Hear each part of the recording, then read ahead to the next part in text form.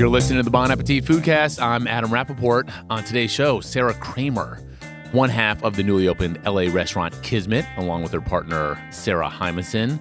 The two got their start a few years back at Glasserie restaurant in Greenpoint, Brooklyn, made a name for themselves, and then they up and left, moved out west, opened Mad Capra. It's a very kind of cool, modern-ish falafel joint in the Grand Central Market in downtown LA.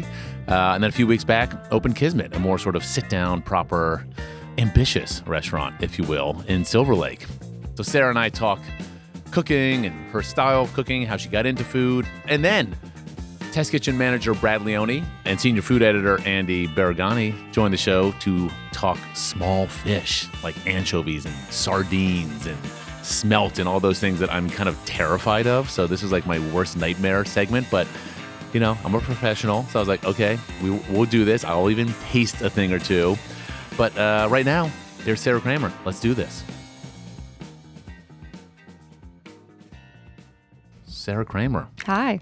Welcome to New York. I'm very happy to be here. Welcome back to New York. Thank you. Yeah, hometown. You've been in LA for 2 years now? Yeah, just over 2 years. Time has really flown. You got one restaurant. You're about to open another one. Yeah, those are the facts. I'm just running it down. All right. When you come home, do you stay with mom? No. Does she even know you're here? She does. I did. I saw her. She picked me up from the airport with her new puppy. Aww. It was really sweet. Sunny. And we hung out a little bit. I saw my whole family yesterday for brunch. We had Zabar's, classic Kramer family. That was going to be one of my lightning round questions. I was going to ask Zabar's or Barney Greengrass. Oh, yeah, Zabar's. I mean, not by choice, just by birth. Or what was the brunch spread? It was 2 types of lox, peppered lox and gravlax. And do you have a preference? I like the peppered. Okay. Yeah, we just always had it in my house, and I really, it's just like childhood. Yeah. And we had baked salmon, which is very delicious. I don't know if you ever get that from there. Is that the one that kind of chips away at it more? Mm-hmm. Uh-huh. And it's like really, really fatty. It's like always like a good belly piece. It's like really unctuous, which is a word I hate saying, but it really applies. And we had a few types of cream cheese. We had some bagels, 2 different types of whitefish spread because my family knows I hate celery, so they always get both, the one without celery. There's only one thing I hate, and it's celery. Might as well just get that out right now. Okay, first of all, you're wrong. Celery is the most underrated. I understand why it's wonderful. It's crisp. Absolutely. It's subtly flavored, but has a freshness to it. Oh, I mean, I can make all of these same arguments. I can't really tolerate it. They literally offer 2 whitefish salads, one with celery and one without. Yeah, how do they know that? People like me. I think. But they know that there's enough. It was enough years of me being like, please. Okay, what about like tomatoes and stuff? Did your mom? Love tomatoes. But did your mom put that out for the spread? No, we didn't have no vegetables in sight. Wow. Not a single vegetable. There were some olives. That's like old school Jewish. Yeah, it's like the antithesis of everything that I stand for now. Yeah. What? All right. So how do you, when you have a spread like that, what do you build? What's your bagel sandwich or open faced or what do you build? I do open faced. Yeah, I do open faced, and I keep it pretty classic. We always have like good black olives. Ugh, really? I love them. Not like salad olives, like Greek olives. Yeah, okay. It's just like, again, this is like just the same meal I had every weekend my entire life. All right, so let's start with the bagel. What kind of bagel? Bagel, sesame. Okay. Or pumpernickel, but they never get them. But pumpernickel they're my favorite. Really? We're really not jiving today. No. I just find the pumpernickel thing feels so forced. Oh my God, I love it. It's such a black sheep. All right, so I hate to ask this question, but I have to ask this question. Toasted or not toasted? Untoasted cream cheese. Just I go plain? with the plain cream cheese and the peppered lox. And I like lemon on it. I'm a big fan of lemon. But they didn't have like onion or capers or anything. Yeah. If it were me, it would be capers, onions, tomato. Mom couldn't lemon. have afforded to buy one red onion?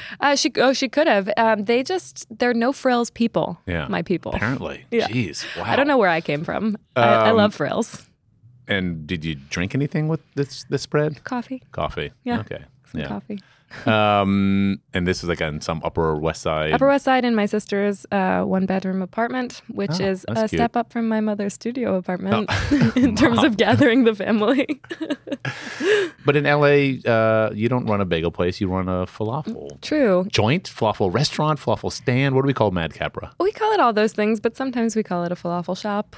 Falafel shop. Okay, I like that. And it's in Grand Central Market. You got it. In downtown. Downtown. How would you describe Grand Central Market?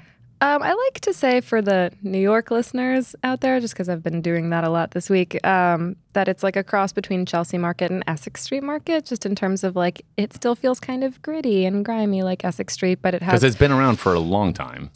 2017 will mark a century. And then you hipsters came in about a few years ago, right? I know. Oh, yeah. People like really lament our arrival, which I can understand. But a century... We've been there like a year and a half almost, and I think that 3-4 years ago, maybe like 4 years ago, the market really started to change. And it really has a lot of old school characters still. There are a lot of original, or maybe not original vendors, but legacy tenants who've been there for quite a while. They've made a point of sort of retaining their roots while weaving in some new properties. Yeah, absolutely. All right, so let's talk falafel, because I'm looking at your menu. I like the design. Who designed this menu?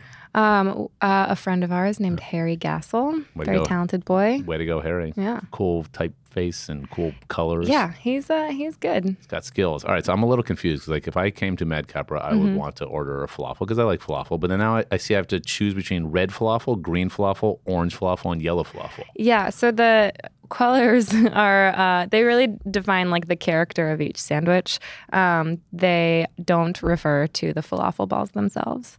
So the falafel itself is the same in each sandwich. Oh, see, that totally blew my mind. Because we did. It would have been too much. we did a story last year with that restaurant Honey and Company in London, a little Israeli joint there. Yes, I've heard of it. Yes, and have you been? I haven't. I've never been to London. Oh my God. I know, it's very sad. Oh. It's good. It's a cute little restaurant. It's tiny, but really fun and just good vibes. But in our story, they submitted, I think, 3 different colored falafels themselves. Right, totally. And one was like a red peppery in the mix. It's like Einat does here. Okay, Einat at Taim and stuff. And one that had like a pumpkin-y sort of squash sort of thing. So what goes into your basic falafel then? Basic falafel, and we only have one.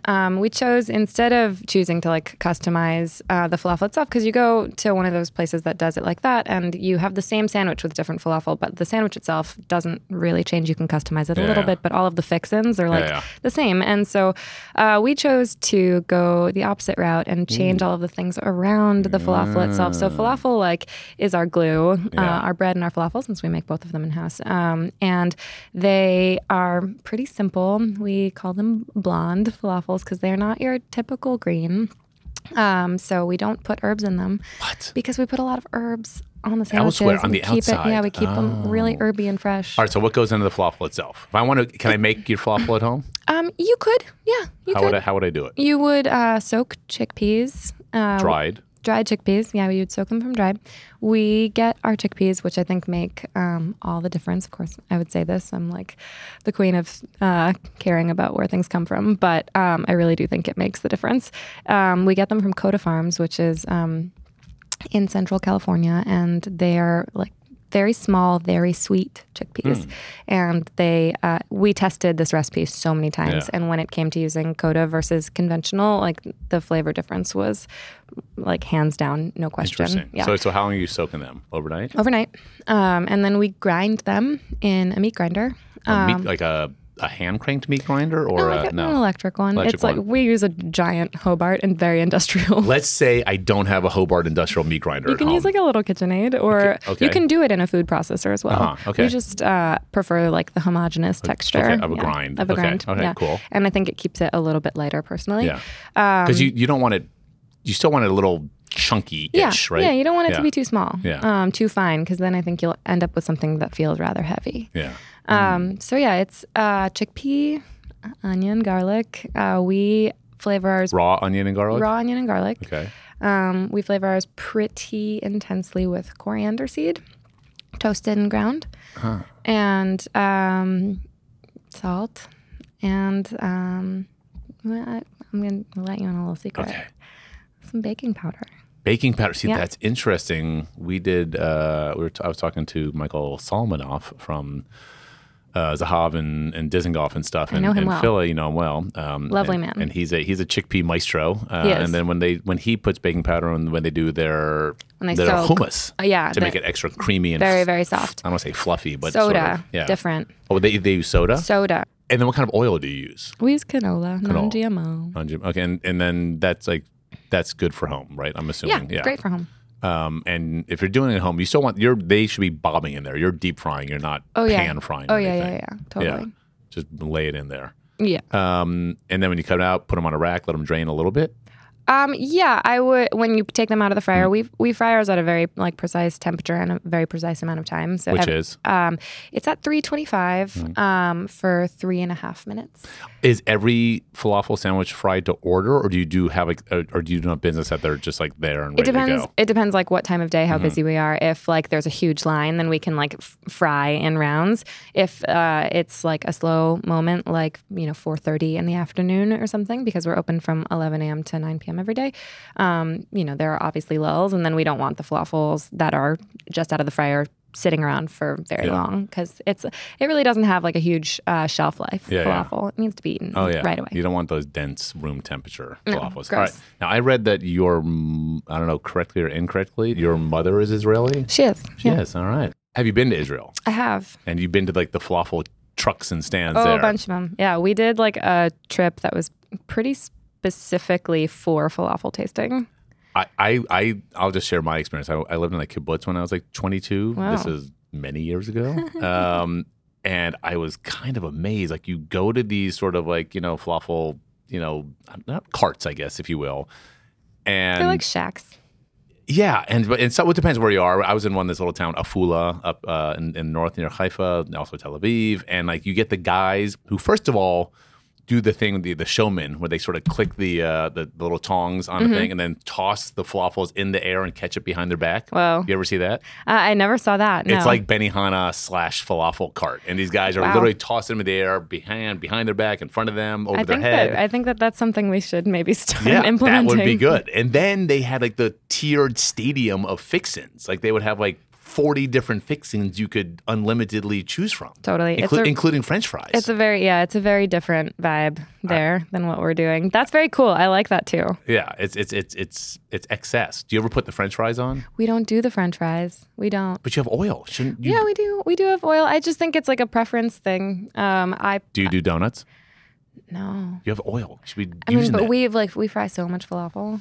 You could do salty donuts. We could. We could do so many things. I love a fried thing. Don't get me wrong. Yeah, apparently you do. You want to shop. And then, did you do like a sort of a research trip? Yeah, I think it was. I think we had a pretty good idea of exactly what we wanted to do, how we wanted to see our falafel shop be in the world, which is definitely. Oh, and we being you and Sara with an H. Yes, me and Sara with an H.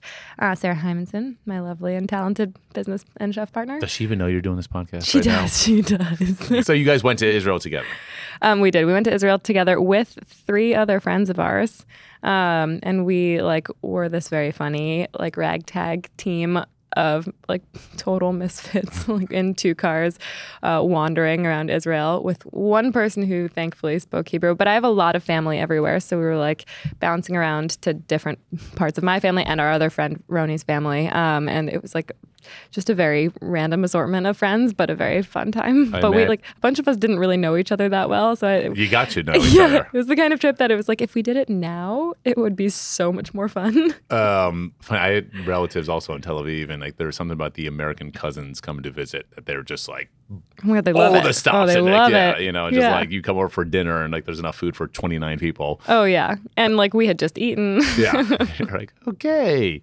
And so all right, so then Matt Capra humming along at the Grand Central Market.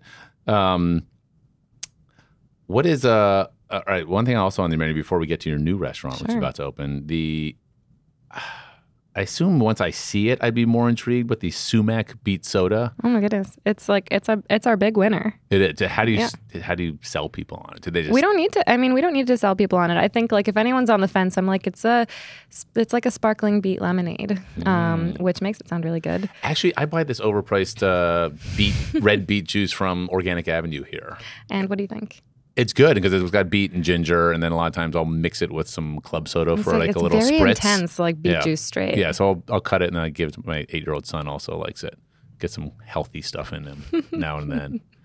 So it's a big soda. Do you serve just on? Is it on tap? Is it bottled? How do you do it? It's a syrup that we make. It's like sumac syrup with beet juice. Explain sumac for people who don't know sumac. Sure, sumac. It's technically the fruit of a shrub. It grows wild in and around New York. Oh. So if anyone's foraging out there, it's very beautiful and easy to find. It's like bright red and fuzzy. And it's got a really like tangy, lemony flavor, and I like it on everything. I'm sure if anyone's ever been to a Middle Eastern restaurant, they've had it without even necessarily knowing what it was. So we use that in a syrup. It also like imparts a sort of floral quality that like lemon juice alone doesn't. So while it's tangy, it's not quite tangy enough. Yeah. So we do throw a little lemon juice in there too. All right. So before you and Sarah with an H moved to LA, you were chefs at a restaurant called The Glassery? Just Glassery. That's what I thought. Yeah. The Glassery in Greenpoint, Brooklyn. Very cool, more sit down, proper, cool restaurant. Was it kind of a warehousey space? Yeah, totally. Yeah. So I know you're not a vegetarian because you served lots of meat things there. At what point did you decide to make Madcapper vegetarian or not serve some sort of version of shawarma or kebabs or whatnot? How conscious of a decision was that? Very intentional, considering where we are. Like Grand Central Market has a lot of meat options, a lot. In fact, Bel Campo's there. Yeah, Bel Campo. There's several like very delicious taco spots. There's great Thai food. All of these are like very meat centric. Yeah. And I think we really wanted to position ourselves as an alternative to that because, anytime we went down there and we were there a lot and we are there a lot, you want to sometimes mix it up and have something that's a bit lighter. So I think that if and perhaps when we expand Madcapper in the future, we will expand to include meat. It's not like dogmatic for this restaurant at all. It just, I think, it's a small operation. We're really limited by space and limited by the amount of time that we have to be able to push out food. And we want to make sure that what we're serving is the highest quality product we can. And I think that by focusing on something specific like falafel, we can do that. Yeah. All right, so Kismet, new joint, you like got the name. It. Yeah. That you're opening with support from John and Vinny. Correct. From Animal and Traumec and all those sort of Son of a Gun. John and Vinny's. Yeah, who work with Ludo Lefebvre as well. Love those guys. They're so great. And so I guess A, what is their involvement? And B, what is the scope of Kismet? Totally. So their involvement is they are our operational partners. They are doing as much or as little as we need from them. They're very flexible and very generous with their time and advice. They're our operational partners. They're not involved in the menu or really the concept, but they're sounding boards for everything. And they have clearly great advice and many years of wisdom and are, great people for us to have as support. And Sarah and I, now having one business and trying to open a second and eventually trying to expand, we can use the support. No, that's awesome. And those guys, like I said, they have a track record and they know how to roll things out. Totally. But let's talk about the concept and concept and menu. Totally. What is it? Kismet, it is an all-day, so breakfast, lunch, and dinner, also Middle East inspired, casual neighborhood restaurant. LA loves the all-day thing. It's a daytime town. No one has jobs in LA. Yeah, they're working on a job. Oh, I've got a job for a few weeks, but they don't have like day jobs. They've got so much time off. It's amazing. It's like someone works on a film for 3 weeks and then has 3 months off. I know, and everyone's like, "Do you love how much chiller LA is?" And I was like, "It's not for me." But I'm glad. You're right. We work. We go to work every day. Sorry. So all day. So you're doing all right. So give me some breakfast, lunch, and dinner hits. Okay, potential hits. I mean, obviously, people know and love shakshuka. We'll do a brand of that. And for those who don't, right, that's kind of course. like a tomato egg casserole. Yeah, I like to call it poached eggs and tomato stew. Ooh, I like that. Yeah, Yeah, good translation like to describe it. for my mom. All right, so that'd be a good one. Casserole is never a word that I like to use for my food, but I don't dislike casseroles. I just don't think I'd ever use that word. Yeah, it's a pretty 1970s sort of thing. It just has like a particular place and time. What sort of bread products will you have in the morning? We are still sort of figuring out our pastry program, but I did this bread at Glassery that I called flaky bread there. That's the best thing ever. And explain that. So. You make a little coil and then you smush the coil in a pan and fry it up in oil. Yeah, I mean, sort of. So it's a Yemenite bread called malawach, and actually this is like something I grew up eating like every weekend also. It was like zaybars, shakshuka, and malawach. Those are like the three things that I feel like my mother really gave me. A lot of carbs. Yeah. I mean, you can imagine what I looked like as a child. But it's like butter. It's sort of like a butter laminated bread. You think about like croissants or something like, or puff pastry, and you think about the folding technique. So it's like a sort of similar thing. So you fold and fold and fold, and what you end up are these little butter pockets that when it cooks, those pockets melt and you get those big pockets they like expand. Of chewiness and flakiness. And, totally. And like really rich and delicious. And it's fried in more butter and it's very delicious. So that will be a big breakfast highlight. It will. Yeah. With you get like a dab of labna on there or something? Yeah, you get some labna, maybe a little bit of tomato. I think we'll serve it like both, like two ways, like one sweet one and one savory one. Appease all the people. Done. Yeah.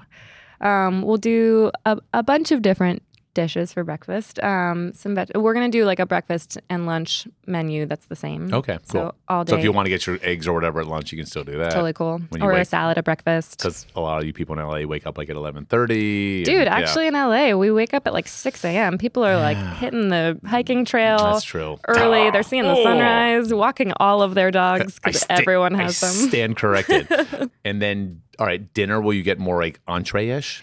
It'll still be sharing oriented in terms of like the style of food that Sara and I have developed and the way Glassery was also intended. I think that we both really like the shared eating experience and really want to promote that. So it'll be like small to medium-sized dishes for the most part. And then there will be a couple of large format dishes. Such as? Well, we might revive the rabbit dish that we did. Let's talk about the rabbit dish. Let's talk about it. It's interesting because, like, all right, so here at Bon Appetit, Andrew Knowlton, our restaurant critic, deputy editor guy, he's always trying to work in rabbit. He's always talking about rabbit, and I just contend that, like, America, he and Carla Music, our food director, they always want to get rabbit recipes in the magazine. I'm like, no one's going to cook the rabbit recipe. Like, 6% of our readers might make it. Yeah, but they probably want to read it. No, I don't think they do. Really? I think that they do, and I think you just say, you can also do this with chicken. Yeah, that's true. That's what he actually suggested last time. It's also very beautiful. Like when it's alive and it's got fur all over it and it's hopping don't around. Say that. That's not beautiful. That's cute. But on Easter also Sunday, so it's delicious. really cute. How did it sell at Glassery? Wonderfully. Really? And you had like the quote unquote whole rabbit. Yeah. It was, in fact, the whole rabbit prepared 3 ways. We'll do something similar. And it's a delicious, very nutritious, very lean. Very cute. Very cute meat. The cuter, the better. That was not the bestseller at Glassery, though. It was a huge seller. The lamb outsold it. No way. Yes. No way. Really? Yeah, no, definitely not. Let's say Adam rolls up and he's like, wow, I want something yummy and substantial, but I don't know. I don't want to get the rabbit. Wow, you don't feel rabbit. You feel like it's too cute for you. It just freaks me out. Wow. Just the name. There's that whole and like, listen, I get if you're eating an animal, you're eating an animal. And what if I change the name to Bunny? Would that help? Or the French lapin, that helps. We're gonna have a lamb dish on the menu. Okay. Yeah, it won't be like a large format dish for sharing. I like. You know what I really like? If you want this going the opposite, I like lamb's neck. I love like it's all crispy and I like a slow cooked lamb. Me too. So if you could put one of those on the menu, gonna call it Adam's lamb neck. Adam's lamb neck. That would be really neat. Who is the more organized chef? You or Sara with an H? We're both very organized. We have, I think, very comparable abilities. I think Sara's like really great hands-on and working with the staff and training and like working on new dishes. And You're the one who goes out partying and represents the brand. Yeah. I'm the one who comes here and like gets no sleep and like hangs out in New York for a week. I like do a lot of the like communication and the admin and a lot of stuff like that, which you know, is the sexier part of Someone's the job. Someone's got to do it, yeah. Okay, so we were in Austin together, you and I, at South by Southwest. Super fun time. Amazing time. Love Austin as a city, a town. Ate some great food. Ate some yummy breakfast tacos and such, and Franklin barbecue and all that you do in Austin. A lot of the newer places. And then at some point, you and I were talking, I don't know what we were talking about, and you were like, oh, yeah. Well, you know, I was in the Broadway production of Mamma Mia. I was the lead. I just casually dropped that. And I was just like, wait, what? I assumed you probably knew. I feel like everyone is always like, oh, yeah, this thing about you. And I'm like, how'd you know? I was like, what do you mean you were in Mamma Mia? And actually on Broadway. The other night you corrected me. You're like, no, I wasn't just in the touring production. I was on Broadway. Get it right. Damn straight. Okay, so which character? I was Sophie. If anyone's ever seen it, then you know who she is. But if you've ever seen the poster, it's the chick in a wedding dress. What year was this? 2003 to 2005. I was 17 to 19, 2.5 years. And your mom let you do this? Yeah. I mean, she had no choice. Yeah. And I had just graduated high school. It was, I left for tour 10 days after I graduated high school. Where did you go to high school? I went to a very small school in Rockland County, New York. It was called Rockland Country Day School. All right. My graduating class was 8 people. Whoa, I like that. And so then before this podcast, I was like, all right, well, I should listen to Mamma Mia because I don't know anything. Oh, that's why you were whistling it on the way in. Well, yeah, but all right, Take a Chance on Me is a great song. Great song. That's a great song. It's a lot of hits. The rest of the music in that is so tedious. I was like, there's that one song, Gimme, Gimme, Gimme, not to be confused with Money, Money, Money. They kind of sound the same. Not to be confused with Honey. It's terrible. Yeah. I mean, it's like, God, this is unlistenable. I don't understand how did that become such a big hit. I couldn't tell you, but it's so... it's so fun and it's so relatable for whatever reason. It's just like really high energy and really silly. It seems like high energy all the time. Oh, so high energy and like really bright, loud costumes. And it's just, and the plot line is really silly because it's strung together around ABBA songs. Yeah, ABBA songs to try to make them make sense in a storyline. It's like so goofy. And I just think it's like, it makes people feel good. And that's like consistently what people still tell me. What was your big number? Like, what was your... My big number was Name of the Game. How'd that go? You're going to make me sing it. I don't know that one. Yeah, okay, how does it go? What's the name of the game? Does it mean anything to you? Wow, you can sing.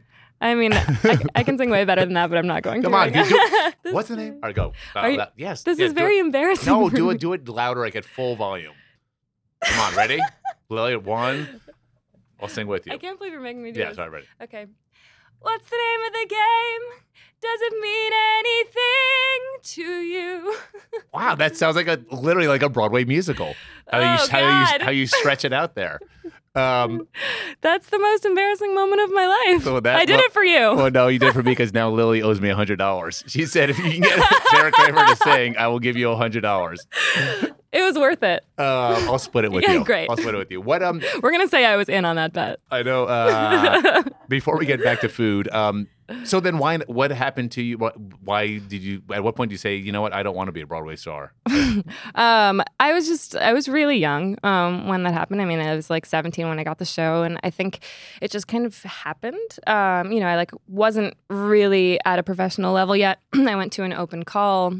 I had 6 auditions over the course of 2 years, and finally got cast in an understudy position, and then got moved up into the lead on tour, and then moved to the lead on Broadway. And I think like I just wasn't completely convinced that was what my life was going to look like going forward, and I just wanted to try other things. I went back to school. I started studying a lot of food-related things. I was in Gallatin at NYU, which is like so open-ended, and you can like design your own course of study completely. I think like daunting at that point. And I was like, studying a lot of food related things in like the very nascent food studies program at NYU. And I just like didn't know at the time what I would do with it. And I was like, maybe I'll just cook. My sister was like dating a chef at the time. And I was like, oh wow, all this food's so good. maybe I could do that. Wow. You're like, yeah.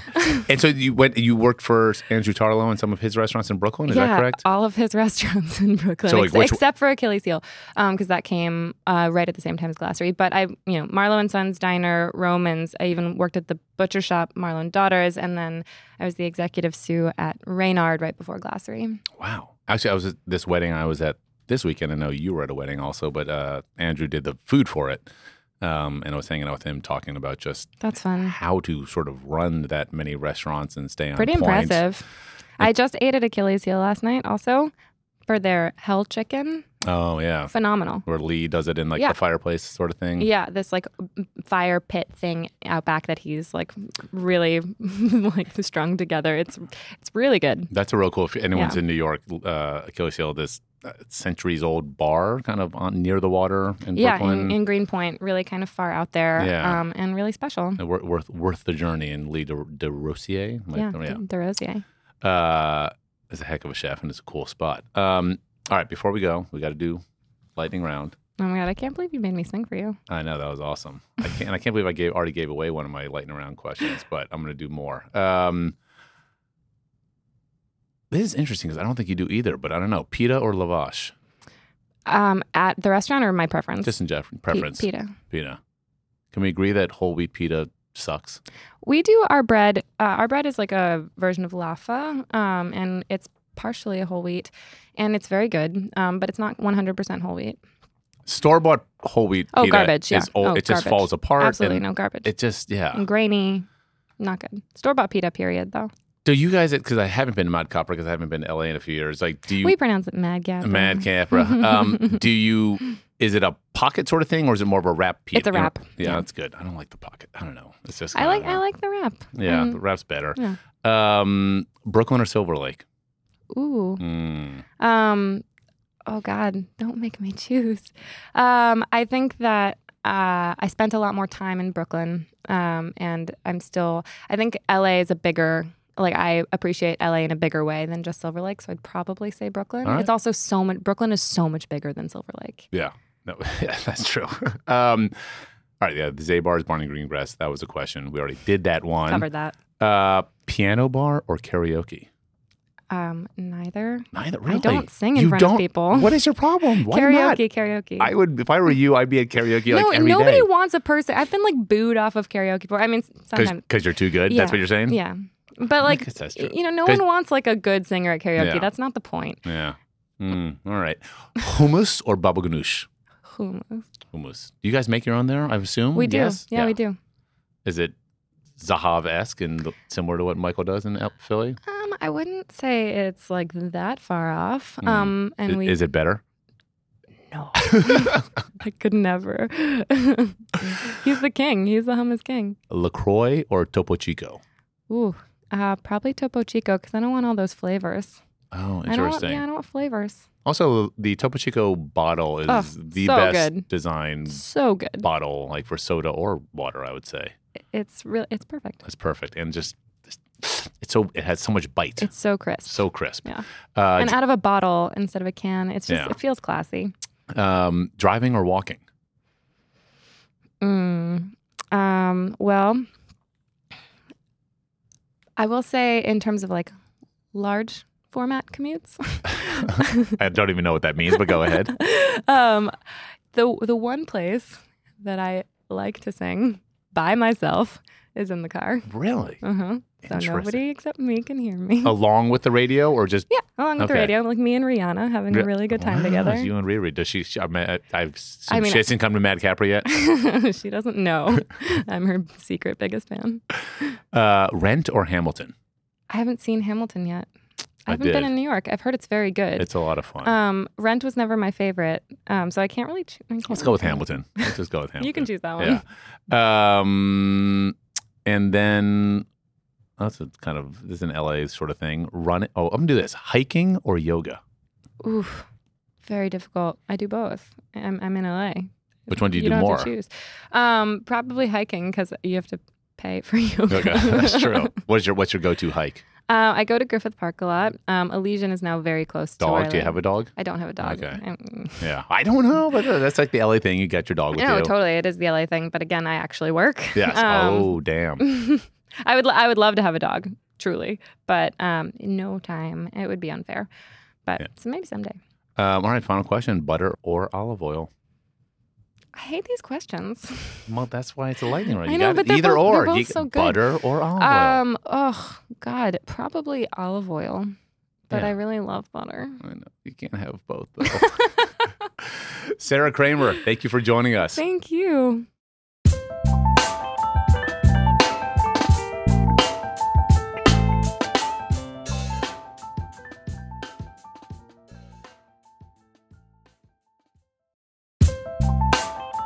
And now, here's Brad and Andy talking small fish.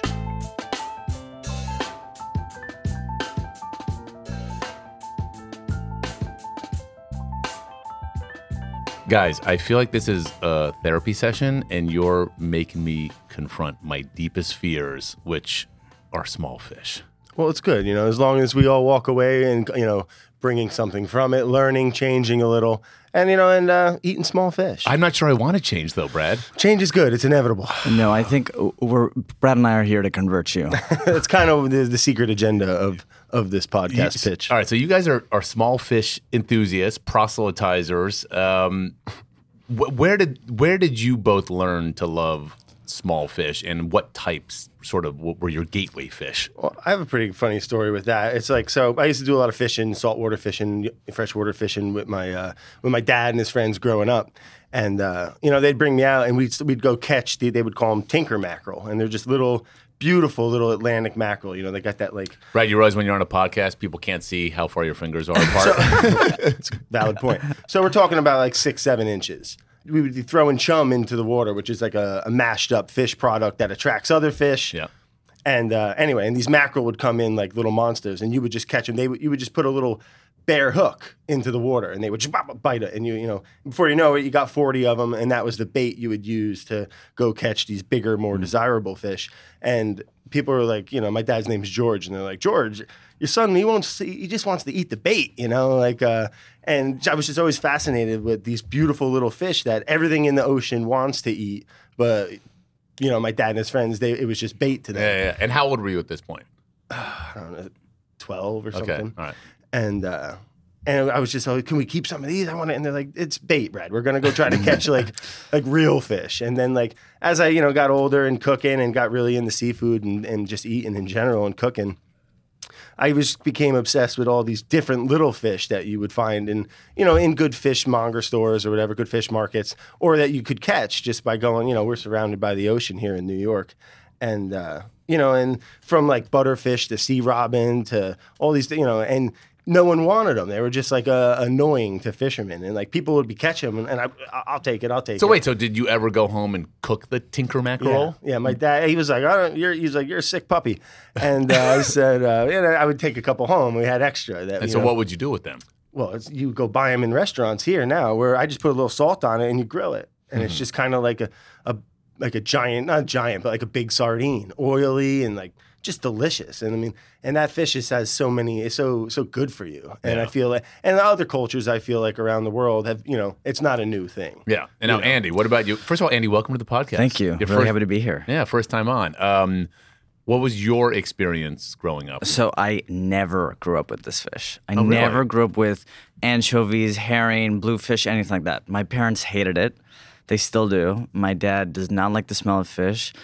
I didn't even grow up with a lot of seafood. So talk about the household you grew up in quickly. So I grew up first generation American, Persian household, lots of Persian food, or my mom's trying to do taco night or Chinese night. But the seafood that my mom would cook was like salmon with a ton of garlic, a little bit of saffron, Overcooked. Lemon juice, slightly overcooked. No offense, Mom. But and it wasn't until I started working in restaurants when I really fell in love with small fish. Oh, see, you worked in restaurants. Because I grew up in a similar household to you, except my mom was from Milwaukee, Wisconsin, not Iran. But there was very little seafood in my house growing up. And so I never developed any sort of taste for seafood, or especially oily fish. And I've since gotten better, but the oily fish is still like that barricade I can't make it past. It's one of those fishes where it's like anchovies, sardines. I don't even need to think about it. I could eat it whole. I could munch on the bones. And I think a lot of people, they're still afraid to kind of eat these small fish because they don't want to deal with the bones. Yeah. And they don't want to deal with the intense, I think, lovely fragrance of it. But And it is. I mean, if you want to get it, and you like with sardines and smelt and fish like that, you can eat the bones if they're small enough. Or I mean, with a little, not so much. It's not that difficult. It's probably a YouTube video where you can just kind of with your fingers pinch the spine bone, and you kind of just pull it out. It's amazing how like easily it actually comes out. And then you have like this like butterfly, essentially, 3-inch little smelt. Put that on a little flour and pan fry it. A little salt on there. You live in the dream. Living the dream. All right, let's talk about different ways to eat these various fish, and let's talk about some specific fishes. Do you guys want to start fresh, start canned? What do you want to start? let's start fresh. Yeah, let's start Okay. fresh. Just because I think a lot of people think fish. They usually think seafood. So yeah, what can I go to a good fish market and buy small fish wise, and how am I preparing it? Sardines is probably the easiest fish to find. Yeah, Small, oily fish. Well, we're talking saltwater now. Saltwater, yeah. Yeah, so small fish. That's the thing. They can be tricky to find unless you find like a good seafood place somewhere, because it just isn't a huge market. And they don't last very long. Well, let's say you buy some sardines, Andy. What are you doing with them? Okay, either I'm going to throw them under the broiler really, really quickly for maybe like 12 to 15 minutes. Oh, that long?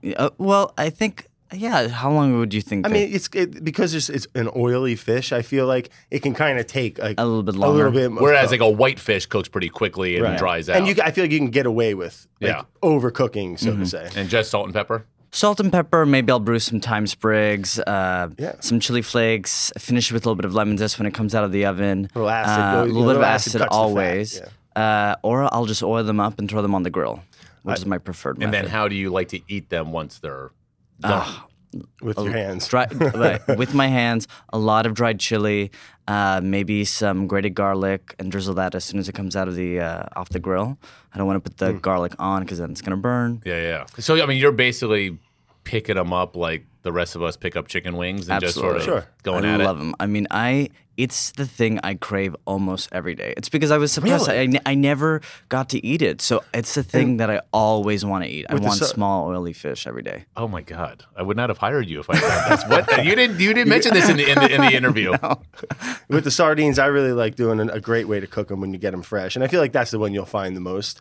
I sometimes, if on a grill or something, or just in a pan, I like to just kiss them real quick with the high heat, and then put them in a little like rough tomato sauce, and just kind of let them cook in there a little bit. And the acid really helps it, and it's just oily fish and tomato just go together. What are the like in Italy? Sometimes you get the super tiny fish that are cooked like fritto misto style, That are fried, whole. Yes.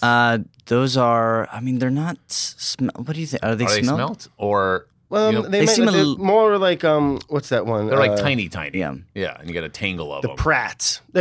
A lot of it too is it could be like a school of a baby fish. It's just they call them fry or something, right? Fire Where it's just- fish. and it's just that I think that just means baby fish. But there's so many different little species. I know the prats come in there. Yeah. Baby anchovies, sardines. What's a smelt? I always like that word. A smelt is it's like a bait fish. They get Yeah. they can get pretty big, and what they do is they a lot of these fish, they're not deep water fish.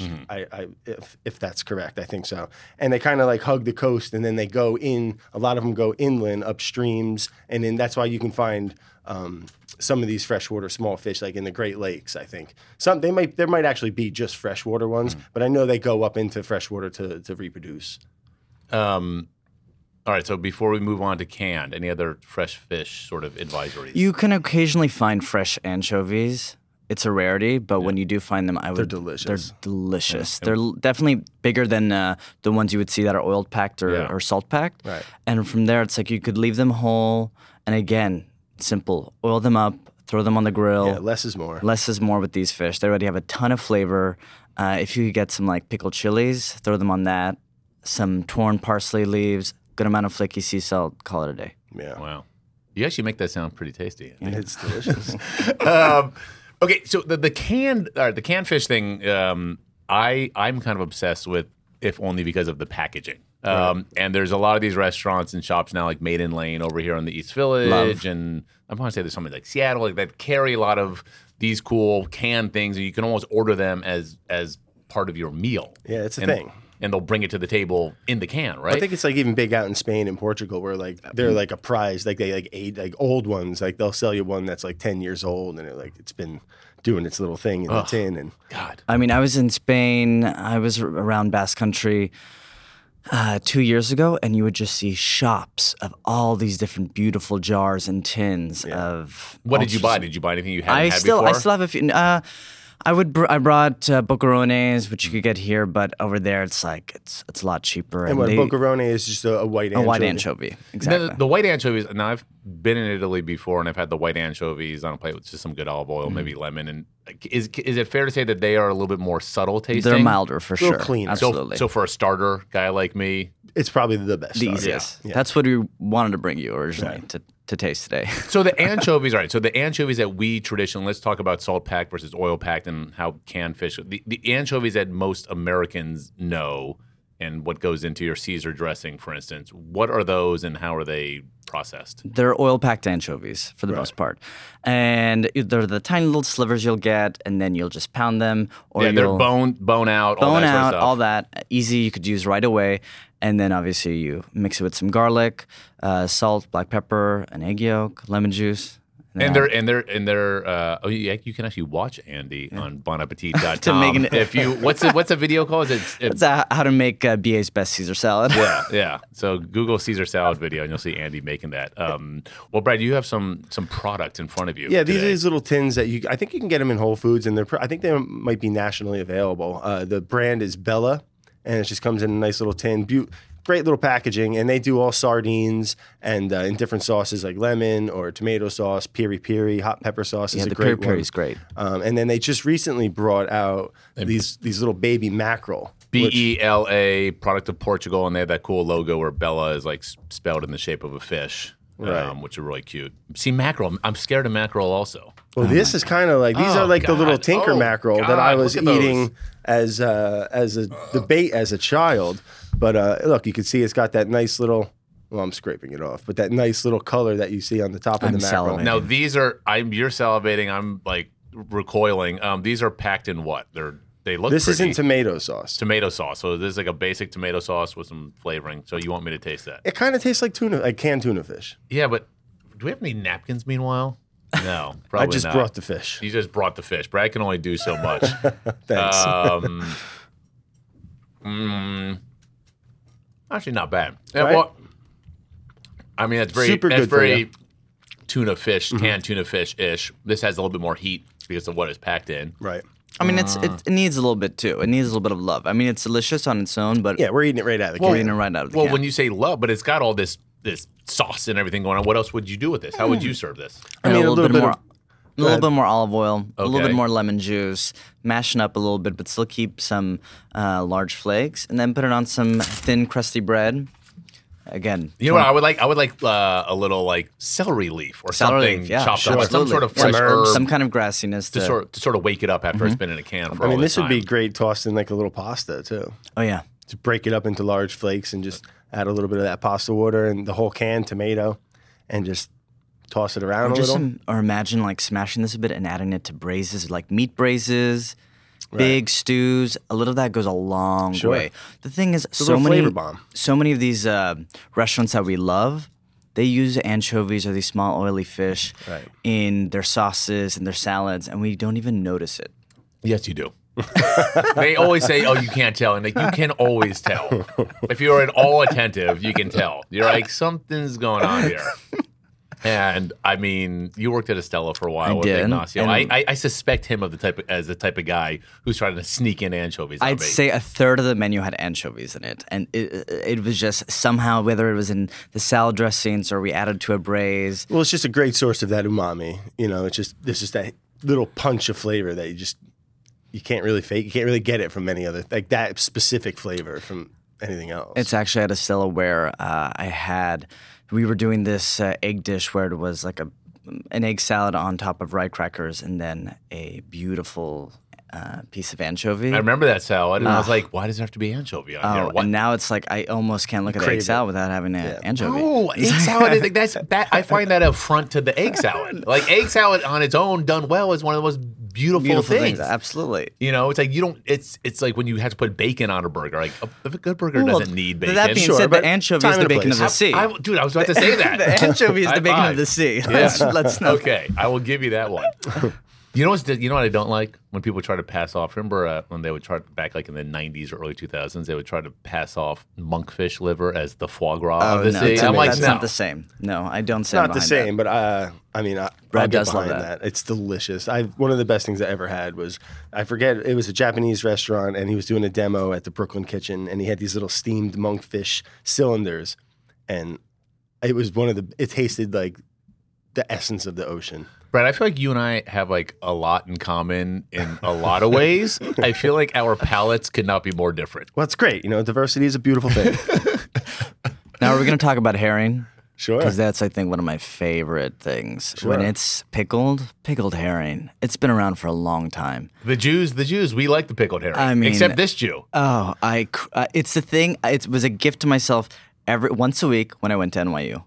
I would go to Russ and Daughters and I'd get the pickled herring with cream sauce. And Russ and Daughter is a famous appetizing joint on the Lower East Side where you can get all sorts of smoked and cured fish in the old world style. So explain how they sell it and what would you do with it? So they sell a lot of different herrings, but they have the pickled one, pickled herring, and then they have cream herring and cream sauce. I would get the pickled herring, and then they had the cream sauce on the side, and I'd get like a nice little full of cream sauce. And the cream sauce is what exactly? It's just like thinned out sour cream. Yeah. Is it seasoned at all? No, it's not seasoned. Isn't it pickled too? And then they just kind of put it in that sauce instead of like... Yes. Right? Yeah. If it's the pickled herring and the cream sauce, then they'll pickle it and then place it in the cream sauce. Right. April Bloomfield of The Spotted Pig in New York City, she does roll mops. And they're just beautiful pickled herring. I'm sorry, what? Roll mops. You say these things as if we know what you're talking about. Oh, yeah, the roll mop. Brad, you know what roll mops are. No, just go for the sake of the story, all right? He knows what a mop is. Like, he's got to keep the test kitchen in order. They're pickled herring that are rolled up, and then you get a little bit of cream sauce, and then a ton of torn up parsley that has flaky salt on it. And she's been serving it, I think, since day one. Like, just on a plate? On a plate. And you just eat them straight, like little things? You get two of them or three of them, and I just pop them right in my mouth. They're unbelievable. So when you were a not so starving student at NYU, how would you just eat like the pickled herring out of the little takeout tub, or would you put them on toast? Or it was the takeout tub, and I would just sit right in front of the bench by myself. Oh my god! I would just like they were stuffed grape leaves. Yeah. Did you have any friends when you were at NYU? I did, but I didn't tell them my deep love for pickled herring. Oh, they smelt it. They did. What about now? I noticed in the magazine last year when we did something on all these like cool canned fish, and we did one thing on one of the shops. Was it the shop in DC? Maybe I'm trying to remember. If you remember this in the magazine, we did a thing on all these cool stores that carry a lot of neat imported goods. And one of them had like the imported, like, was it the baby squid in the can? Sure. Do you remember that? Oh, no? Yeah. I mean, I tasted it. Meal brought it one down, and it very good, very tender. Wasn't my favorite. Really? I don't think I want squid. I can get into the octopus because it's more of like a meatier. Octopus is pretty meaty. Squid is more rubbery. How do you it describe has the texture whole of it? head, which usually really? they cut into rings, and it gets like this little deflated balloon thing, and it's got like the little in between space. Kind of just freaks me out a little. Wow. If it freaks Brad out. I know. I mean, it's delicious, but Yeah. it was a textural thing. It was like, That's okay. You have another can there. I'm afraid to ask what that other yeah, can is. we won't open this one, Okay. but this is Sprat pate. So it's just Would you call it sprate? Sprate, I like it. So they smoke these little fish. They're delicious, and I guess they just turn it into a pate. You put that on a cracker or a sandwich. or And whatever. obviously these fish, then you're just. Do they bone? I assume they take the bones out, but keep the I'd skin like to on and believe mash so, it all yeah, out. and then mash just it all kind up. of grind See, it all this up. is where we might differ. So if I'm gonna buy canned fish, I want it whole. Yeah, You know, I don't want it. I don't want them making the pate. I'll make the pate. Yeah. fair enough. Yeah. And then Brad, and then mackerel, which I'm terrified of, and this is just in virgin olive oil. But mackerel, so these are obviously, mackerel can be a lot bigger than Yeah, these well, there's tiny the guys. Spanish mackerel. I think there's a couple types of mackerel where they can get rather large. I think they can get like 3 feet or even bigger or something. But the Atlantic mackerel, which have that like tigery kind of marbly look on the top of their bodies, those are my favorite. And they don't. I think they get like a foot max or something like that. And so these are the baby versions of those. Yeah, exactly. Yeah. And they're just, with all these small fish, they're just so good for you. Big, amino acids and vitamins, and it's just protein, and it's just a super, super good fish. And they're also good for the ocean because we tend to overfish the big fish and underfish the little fish. Yeah, I mean, it's kind of like as soon as anything gets popular, they're going to start, it's a good balance, have a little bit of this, a little bit of that. We can't all eat, tuna and salmon and swordfish. To mix it up a little bit, I mean, eating any kind of store-bought seafood is, they're still fishing them. Yeah. But I think it takes a little bit of pressure off, a little diversity in the menu. Well, yeah, I mean, listen, America's a very big country, and overwhelmingly we eat, salmon and cod and halibut. We are not unlike Portugal or Spain or Greece and Italy and whatnot that partake a lot more in these smaller fish. Yeah, they have a strong culture and tradition of eating these small fishes. And I think in general people try to stay away. They want to eat around the bones, and they just want a piece of filet. Easy meat. They want the boneless chicken breast of the sea. What Brad, you're a project cookery sort of fellow. Do you ever pickle your own small fish or anything? Yeah, I've dabbled. I tried making a fish. I've tried making a fish sauce out of anchovies. Oh yeah, anchovies. Explain that process. It didn't work out too well, but I kind of did like a little hack version where I kind of just mixed all these different spices, and it was like a little water or something, and you pureed it into like basically chum, and then you just let it ferment. And then like the solid started to settle, and then essentially the liquid, after you strain it, it would be the fish sauce. It didn't go bad. There was no reason to consume it. What should have you done to make a proper fish sauce? I think it's a much longer process where they pack them on salt with weights, and then the weight and the salt draws out a moisture in the oils, and that all starts to settle. And I think kind of like the same way they would press grapes or olives, they just weigh these salted fish and liquid comes out. Did you read this after you did the whole thing, or I knew both? I just didn't have the time or the space to go do it. So I was in Vietnam about a month ago, and I spent 2 days on a fish sauce farm. Really? Yeah. Oh yeah, Red Boat. What was that like? Red Boat, which it's distributed here. It's I think fantastic. the best fish sauce you could get in the world. And it's fascinating. I mean, something like so. Just speaking of fish sauce, which we mention a lot in the magazine these days, and listen, it's not as common as soy sauce or certainly not sriracha, but it has become so much more commonplace in the American pantry, and especially people who are into interesting food and cooking a lot. Like it's become one of those go-to things, right? I think it's kind of trickled down from restaurants, and chefs have been loving it for years now, and so and some of the most delicious food they use fish sauce.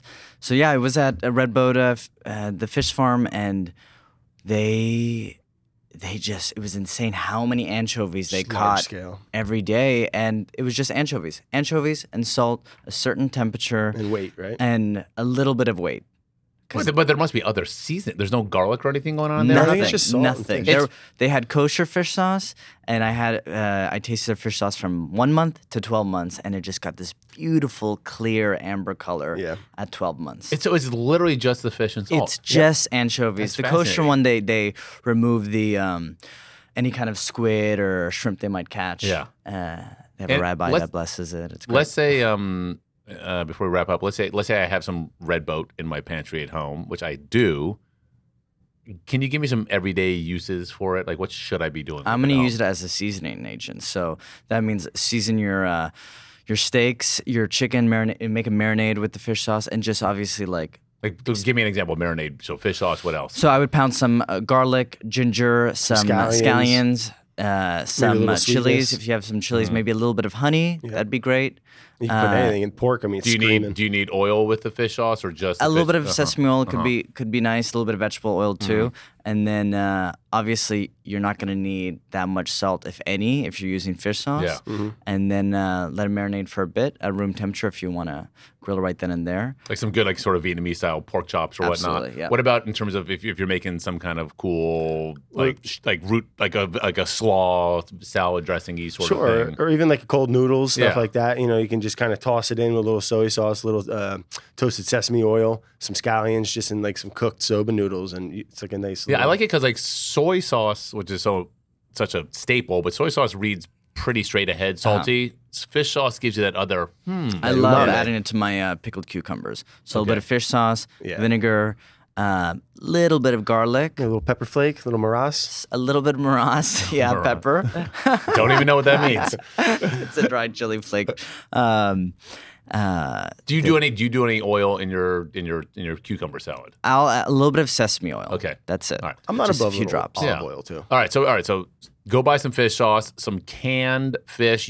For starters, what kind of canned fish are you recommending? Sardines, or if you can find the mackerel. But canned sardines are everywhere, and they're shelf stable. Just they're great to have around for if you're having people over with a little cheese and some crackers. And buy the good ones imported. We like Bella's one brand. They're fantastic. Rustacella is another brand that's great. What is it? Rustacella. They have the salt packed anchovies, which I'm a fan of. When you take those, do you wash off the salt, or what do you do? Yeah, they're definitely a little bit more labor involved than the oil-packed ones, where you have to rinse them, and then you got to soak them, and then you got to remove the bones. Yeah, not happening.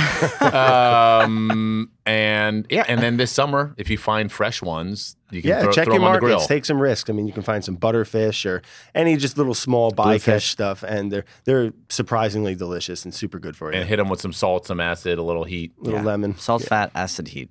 All right. Andy Baragani, welcome to the podcast. Thank you. Brad Leone, thank you as always. Thank you. See you guys. This podcast has been brought to you by Carrie Polis, Emma Wertzman, and Lily Sherman, with editing by Mitra Kaboli. Our theme music is by Valerie and the Grady's. We have new episodes every Wednesday, and if you want to tell us about this or any other episode, email us at bonappetitfoodcast@gmail.com. Thanks for listening.